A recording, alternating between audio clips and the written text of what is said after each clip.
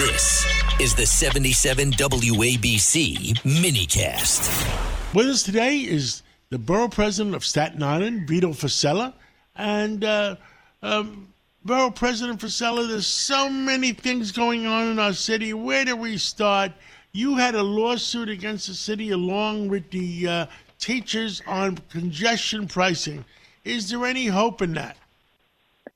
Good morning, John, and thank you so much for having me. Yeah, this is a very serious matter, and frankly, I think people are finally waking up to the implications, the negative implications of congestion pricing, which effectively is forcing or would require people to pay a tax or a toll entering Manhattan in addition to everything else they pay just to get to Manhattan.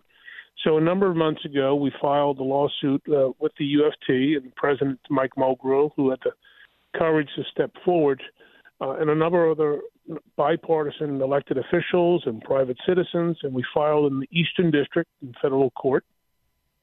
And recently, just a few days ago, the group representing about 400,000 municipal employees agreed to file a friendly brief of the court.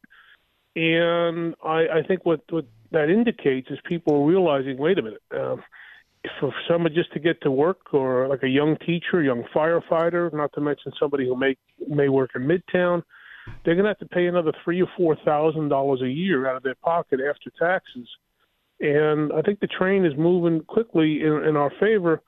And I think most importantly, at least from a Staten Island perspective, is the MTA, which was required to do its own study on 6 pollutants, affirmed that those 6 pollutants would actually harm the people of Staten Island by increasing air pollution to next year, and they had to project over the next 21 years to the year 2045, it'll get progressively worse.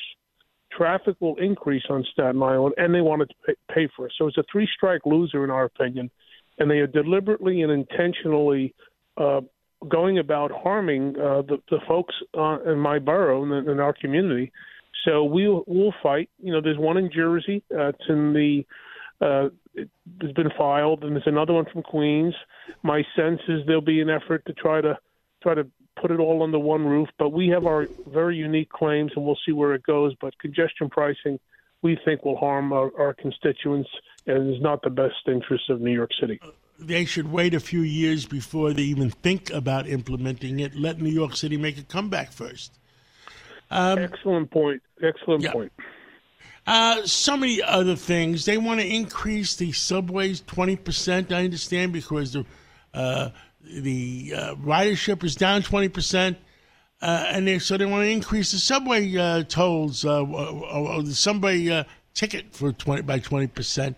I mean, why can't they take care of the people not paying the subway fares?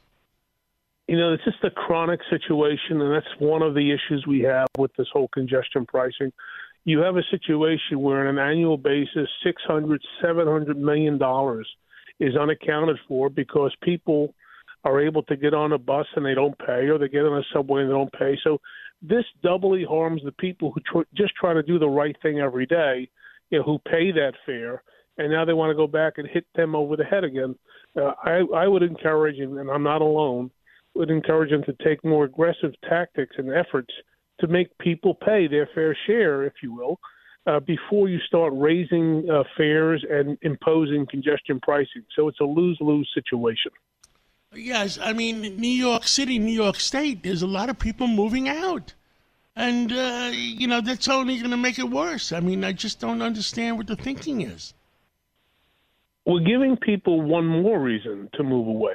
We've seen over the last couple of years, especially with working remotely and the response by some government officials to COVID and the clampdowns and the lockdowns and, in some cases, the silly policies that were put in place. But now people have said, hey, we don't have to take this anymore. So what we've seen is almost 500,000 people or so over the last couple of years move out of New York City with their wealth, with their families, and it's not good. So something like this is just one more nail in the coffin. And to your point, John, give it a few years. Let the remnants of COVID work itself out. let the city get back on its footing, let the commercial market get back on its footing, and then maybe you can have this discussion. But right now, it's a money grab. They make no secret about it. And if that's the case, let them go and petition Albany or the city or the federal government to say, this is why we need the money. And if it's legitimate, then they'll get it. But don't just create a fund.